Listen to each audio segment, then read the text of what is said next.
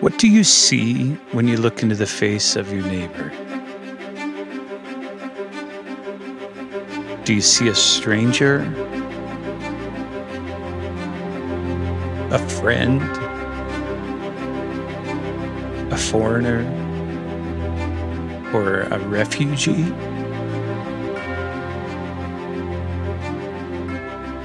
Do you see someone to avoid? Someone to hide from? Do you see someone to hate or someone to love? Can you see yourself in their face? Do you see the face of Jesus?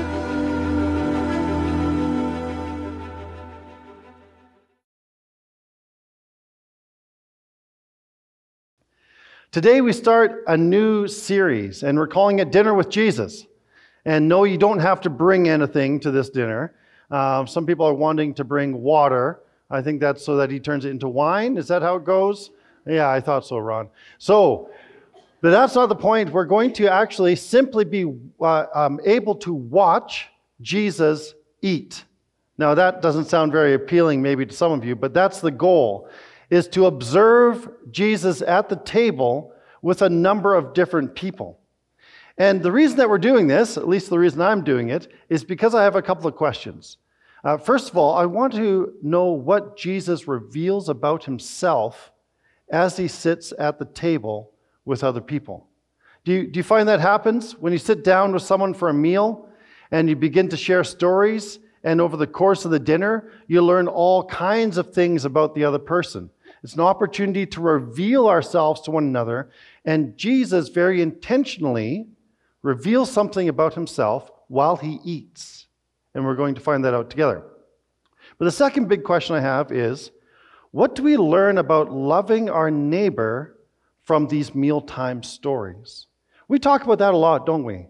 Sort of the prime directive for each and every one of us is to love God with all our heart, soul, mind, and strength, but also to love our neighbor as ourselves. And we say that again and again. In Samuel's sermons, in Eric's sermons, Linda's preaching, everybody's preaching. We're talking about loving our neighbor as ourself.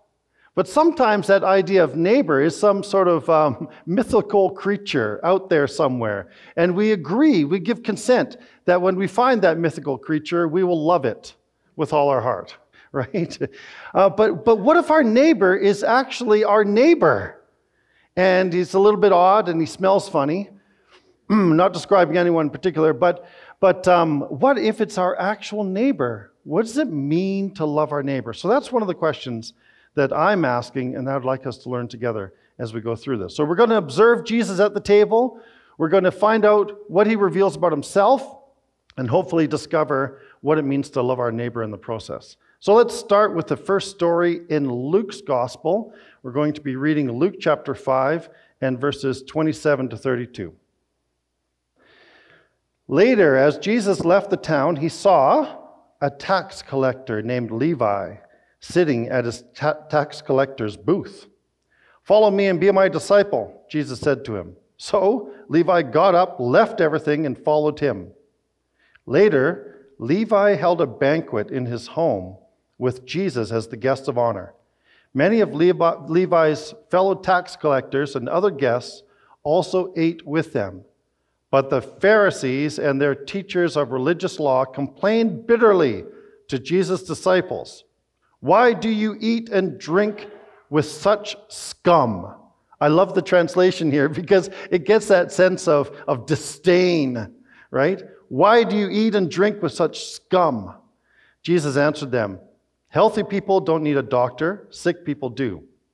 I have come to call not those who think they are righteous, but those who know they are sinners and need to repent." I've come to the conclusion that, at least in the movies, prisons and high schools are very similar. Some of the students here are like, yes, I've never been to prison, but I know what high school is like. But they're similar in a particular way. And they're similar because of the cafeteria. Think for a moment of a prison movie or a high school movie and the cafeteria scene. Do you have that in your mind? Because that's what we find in common between those two places. Both in prison and in high school, you don't go to the cafeteria for nutrition. I hope you don't go there for nutrition because you might not find it.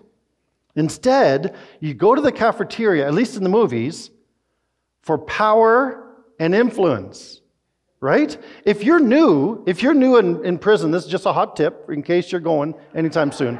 But if you're new in prison or new in high school and you have a cafeteria and you're going there, you've got a bit of a crisis on your hands. Your first time there, you have to choose wisely. What do you have to choose? Nothing to do with the food. What do you have to choose? Where you're going to sit. Because where you sit determines your identity.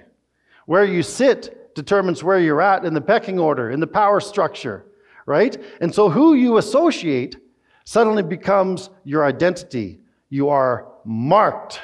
And so you have to choose wisely where you sit in the cafeteria. Well, actually, it's not just the cafeteria that sets those kind of boundaries. Anthropologists will tell us that in all cultures, meal times also serve as boundary markers. They tell us who's in, who's out, who's invited, who's not invited, who belongs, who doesn't belong. That happens at meal times, and some people would say in all cultures. It transcends culture and time. It certainly was present in the time of Jesus, and we find that in our story today. The question is, with whom can I eat? Where's my peeps? Where can I sit at the table? Where's my identity, right? As I sit at the table, because these are boundary markers that say something about our identity. They inform and communicate our sense of identity to others. And they mark the boundaries between different levels of intimacy and acceptance. To eat at someone's table says something about your willingness to accept that person. And that's true then as it is now. I remember a number of years ago, we were serving a church in Richmond, BC, that some people know about, and it has the same initials, BBC. It's a common thing, but this was Broadmoor Baptist Church. And it was shortly after 9/11. And we were a church that was fairly close to the airport, and we had a lot of stranded passengers after September 11th and when the Twin Towers came down. And then after that, months after that, we saw something happening in our city, especially in our schools. We saw an uptick in racism in our school systems, especially against Muslim people. And so we began to work on a project with another organization, and the project was called the Imam and the Pastor, and it was a story that came out of Nigeria. And it was a story about a Muslim imam and a Pentecostal pastor and how they used to have their own militia groups, if you can believe it, and how they came to peace and to work together with one another. And so we worked on this story. But as part of that, we wanted to invite some of the other communities to the table together. Not necessarily to convert them forcefully, but to say at the very least, we should not hate one another. Right? At the very least, we should not be killing one another. At the very least, we should be neighbors and love one another, at the very least. And so there was this moment where the organizer of the film that we helped to produce brought some of the key players together. So it sounded like a bad joke, or the start of a bad joke. A pastor, an imam, and a rabbi walk into a restaurant. But that's what happened. And we sat down together to eat together, to talk about how could we bring our communities together to reduce violence, to reduce racism, and to work together for peace. And the organizer of the event said, "Oh, this is a really historic event. Isn't it amazing?" And the imam said, "No, I think we're just hungry." But it's true. Food brings us together because it reminds us that our most basic level, we are hungry. We need to eat. And so we find this, but often meals are used then as boundary markers. We have a basic need, but we want to eat only with our own people. And so that's something that's happening in this story as we work through it. Well, Robert Karras, commentator, he says this. In Luke's gospel, Jesus is either going to a meal, at a meal, or coming from a meal. Jesus eats a lot of food, and you'll realize that if you read through Luke's gospel, and hopefully we'll do that over the course of this series. Well, even in Matthew chapter 11, we read, Jesus says this about himself. The Son of Man, which is a phrase Jesus used when he talks about himself, the Son of Man came eating and drinking. You see, the mission of Jesus is summed up in this. So the Son of Man came to seek and to save that which was lost. But his strategy, in part, seems to be summed up in this phrase, the Son of Man came eating and drinking. Isn't that an interesting mission strategy? As we think about all of our mission strategies that we might have, this is the one, at least one of them, that Jesus employed, eating and drinking. And because of that, he earned a certain reputation. In Matthew chapter 11, we read this as well, that Jesus, it says of him, he's a glutton and a drunk, a friend of tax collectors and other sinners. Now, that isn't to say that Jesus was actually a glutton and a drunk, right? That's his detractors calling him that. But he got this reputation because he was willing to eat. He was willing to sit at the table. He was eating and drinking, and that was part of his mission engagement. So Jesus and the religious leaders knew something together in common. They knew that every meal, and think about this, every meal is a picture, a reminder, a pointer to the great banquet of the feast of the kingdom of God. Every meal was a pointer toward that. And so the problem wasn't the party. The problem wasn't the meal. The Pharisees knew that God's kingdom was going to be a party. The objection was with the guest list, right? That's the objection they have. They had no problem really that Jesus was eating and drinking. They had the problem with the guest list. Who was there? To associate with tax collectors and sinners was considered sinful behavior in itself by the Jewish religious leaders. The religious tradition stated this: let not a man associate with the wicked, not even to bring him to Torah. That's interesting, right? So even if your intentions are good, Jesus, even if your intention is to share the truth about the scriptures, you still should not go to the dinner with sinners. That very act is sinful. Don't associate with them, even to bring them to the truth. That's what was at play in the Pharisees' mind. So why does Jesus make a point of eating and drinking with sinners? What does he reveal about himself? And what does he teach us about loving our neighbors? Well, in the story we read, Jesus eats at the table of who? Levi. And what is Levi? He's a tax collector. We hate him already, don't we? He is a tax collector. And he's known as Levi in Mark and in Luke's gospel. But in Matthew's gospel, he's known as Matthew. And I've got an idea of why that might be, but I'm going to share that at the end. So stay with me as we go through it. But for the sake of this sermon, I'm going to refer to him as Matthew, and Matthew is known as a tax collector.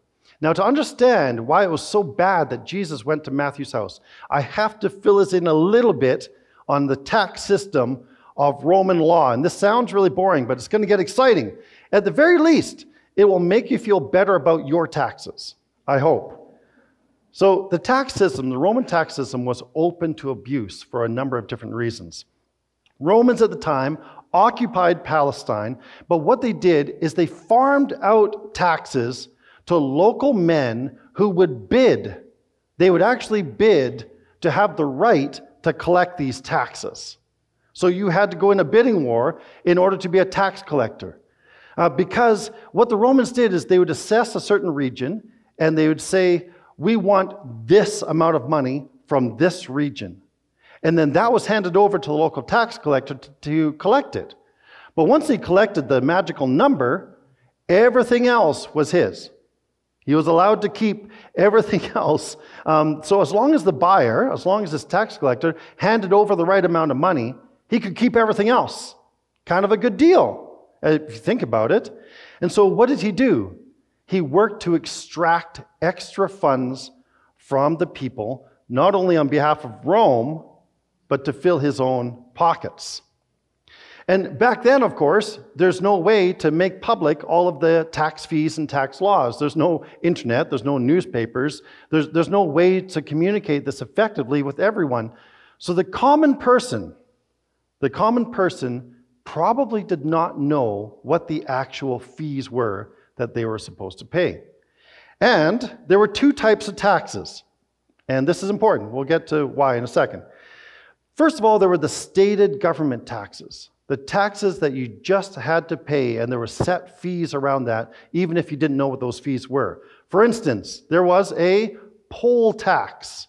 In other words, all men ages 14 to 65 and all women ages 12 to 65, that's interesting, had to pay a tax simply for the privilege of existing. That's a poll tax. If you have a head, you pay a tax if you're in that age group, right?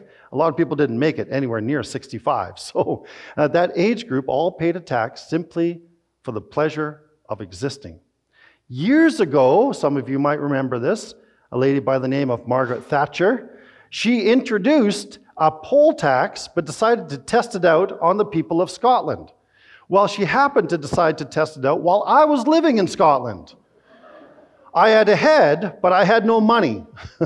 And so I couldn't pay the tax. And I actually still have the note somewhere from the sheriff's office saying, you will go to prison. See, I almost got to the prison cafeteria. You will go to prison unless you pay the tax. You have a head, pay a tax. Thankfully, she introduced it to England. They revolted, and there was riots in the street, and she rescinded the poll tax. That's the poll tax. She was inspired by Rome, I guess. The Iron Lady was. So that's one type of tax. But that's not all. There's also the ground tax. This is going to start to sound very familiar. Ground tax, which was considered 1/10 of all the grain that you grew, if you were growing grain, and 1/5 of all wine and oil. But not only that, there was also the income tax. And the income tax was 1% of a man's income. I wish, right? But there was income tax. So there's layers of these standard taxes that Matthew would have been collecting. The poll tax, the ground tax, the income tax. But he didn't make a lot of money off these because they were set fees. But still, he was collecting it for the oppressors, for the people that were oppressing the common people in Palestine. Where he made his money, though, were through the special duties, the special taxes. So there was a tax payable for using the main roads or the harbors or the markets. So when we read in our passage that they came to Matthew, to Levi, sitting in his tax booth, he might have been at an intersection of the road and charging like they used to do for the Coquihalla Highway. Remember that? If anybody drove up there, they were collecting a particular tax. Well, he might have been collecting then. There was also a tax payable per cart, depending on the number of wheels on your cart, right? That was another tax. And not only that, depending on what animal you used, you paid a certain tax. And then you paid tax on certain articles that you purchased. And then you paid import and export duties. Do you feel a little bit better about your tax system now? Maybe not. Maybe you're like, hey, I see where it came from. But all of these taxes, Matthew would have collected. And it's these special taxes where he could really make his money. This is what William Barclay said about this system. A tax collector could bid a man stop on the road and unpack his bundles and charge him well nigh what he liked. If a man could not pay, sometimes the tax collector would offer to lend him money at an exorbitant rate of interest and so get him further into his clutches. Do you see how people did not like tax collectors? These guys were mean and out for their own interests. So why is all this info relevant to us? Well, here's the point I want to make. Matthew wasn't a tax collector by accident. He didn't go, oh, I've got no other job, they're forcing me to collect taxes. No, Matthew wanted this job.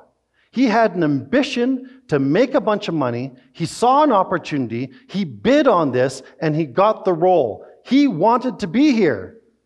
This was willful and intentional. what Matthew was doing. This wasn't something that was beyond his control. Matthew saw an opportunity to make bank. He joined in league with the occupying colonial forces of Rome and intentionally exploited the common people for his own profit.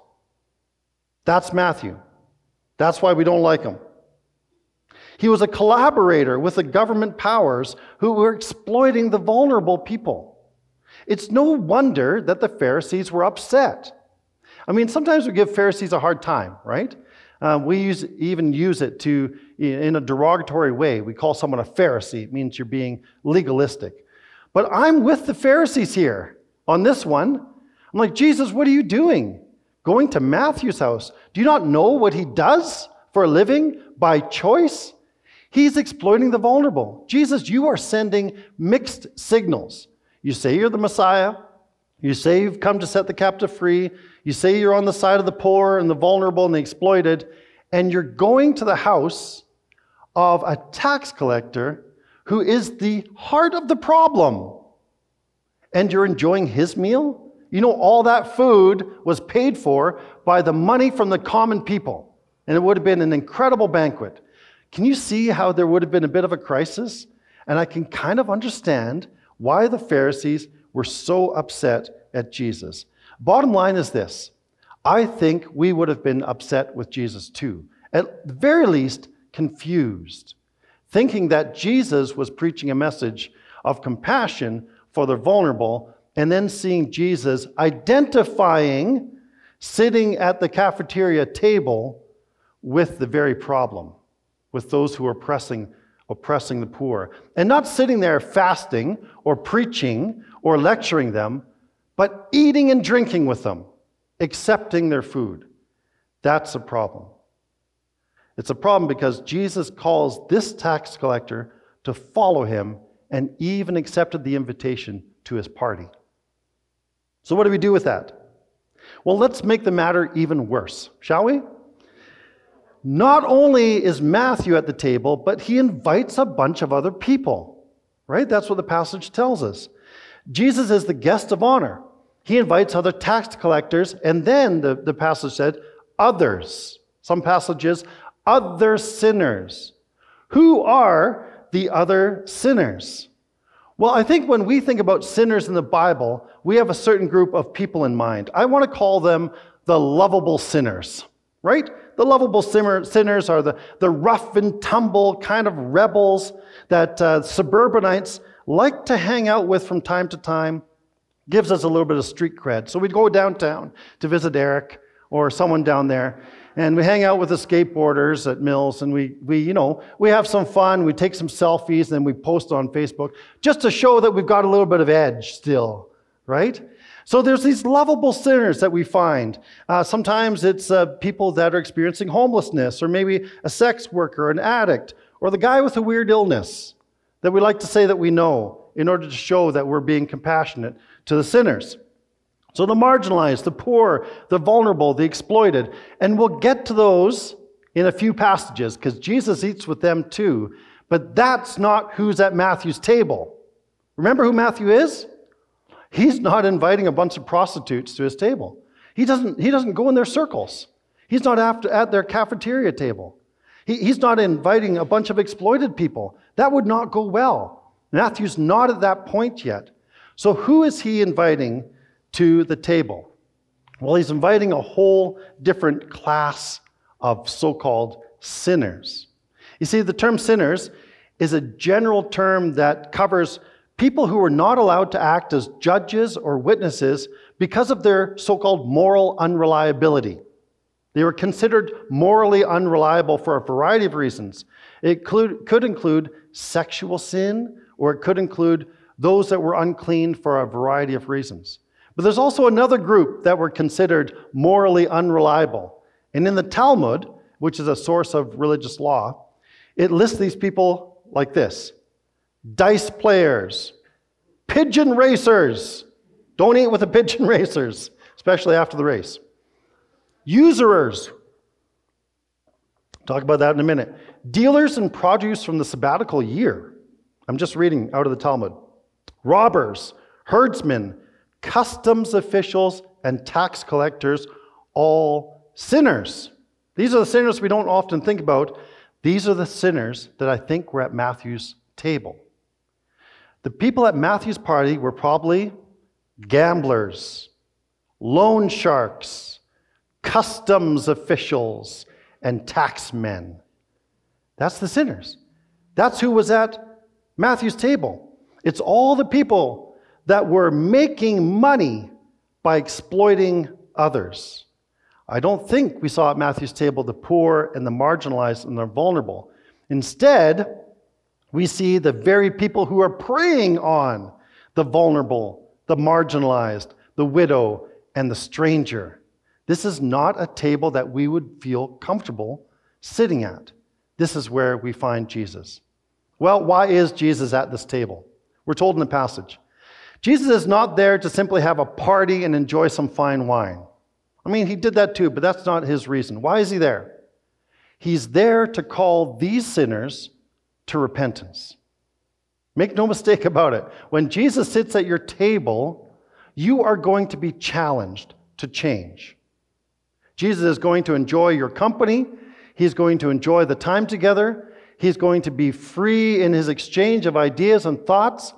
But then he calls us to repentance.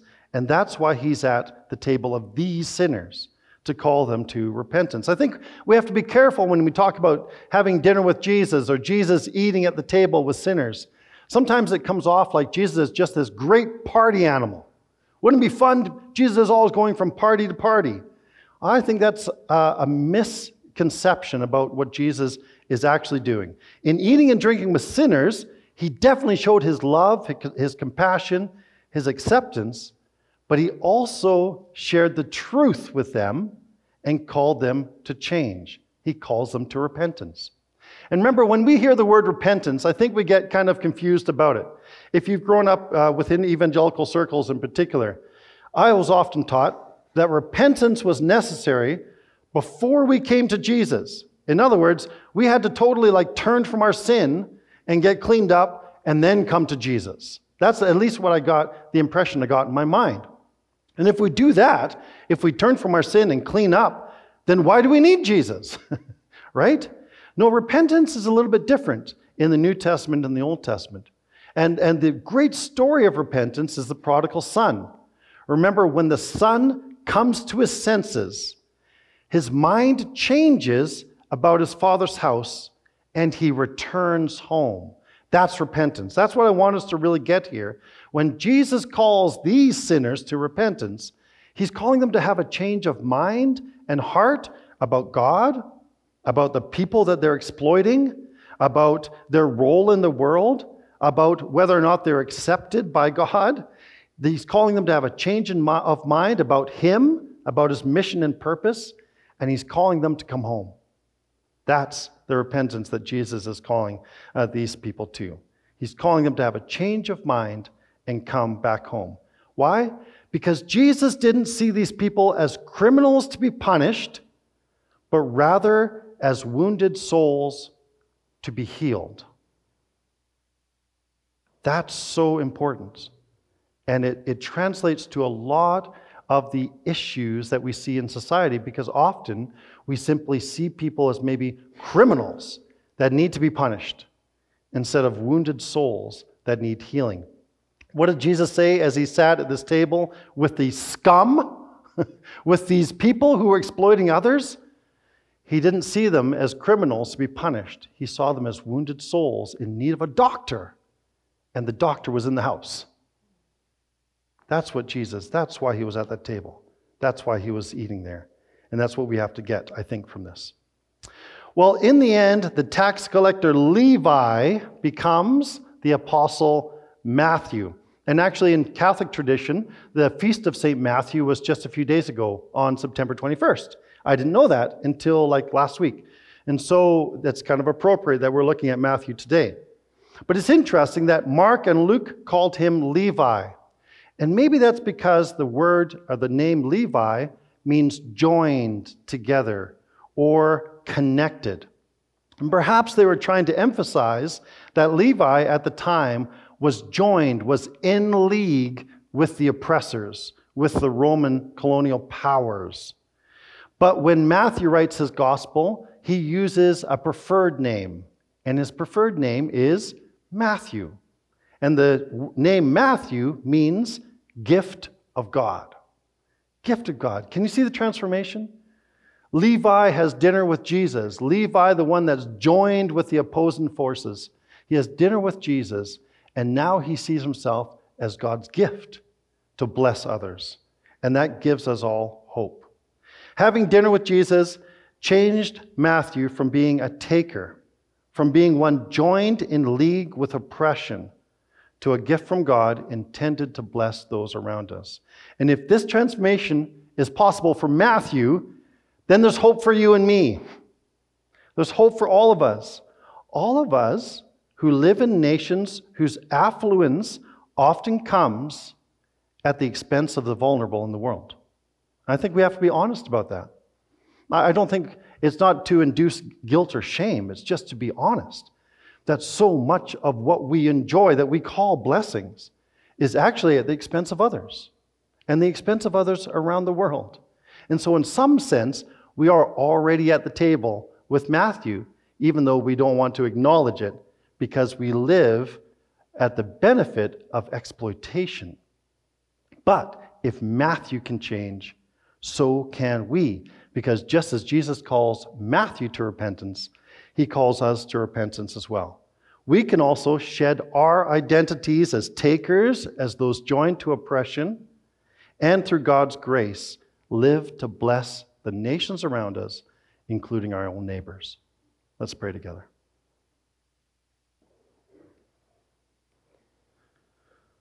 Father, thank you for sending your Son. Without Jesus, we'd still be in the dark with regard to our own nature and with regard to yours. Thank you that Jesus came eating and drinking, that he was willing to sit at the table, willing to sit at our table. Father, we hear that call to have a change of heart and mind about who we are in this world and who you are. And we pray that you'd help us to come home, to be home, to find a place with you, and to live from that place of honesty and truth. We thank you for Jesus. In his name we pray. Amen.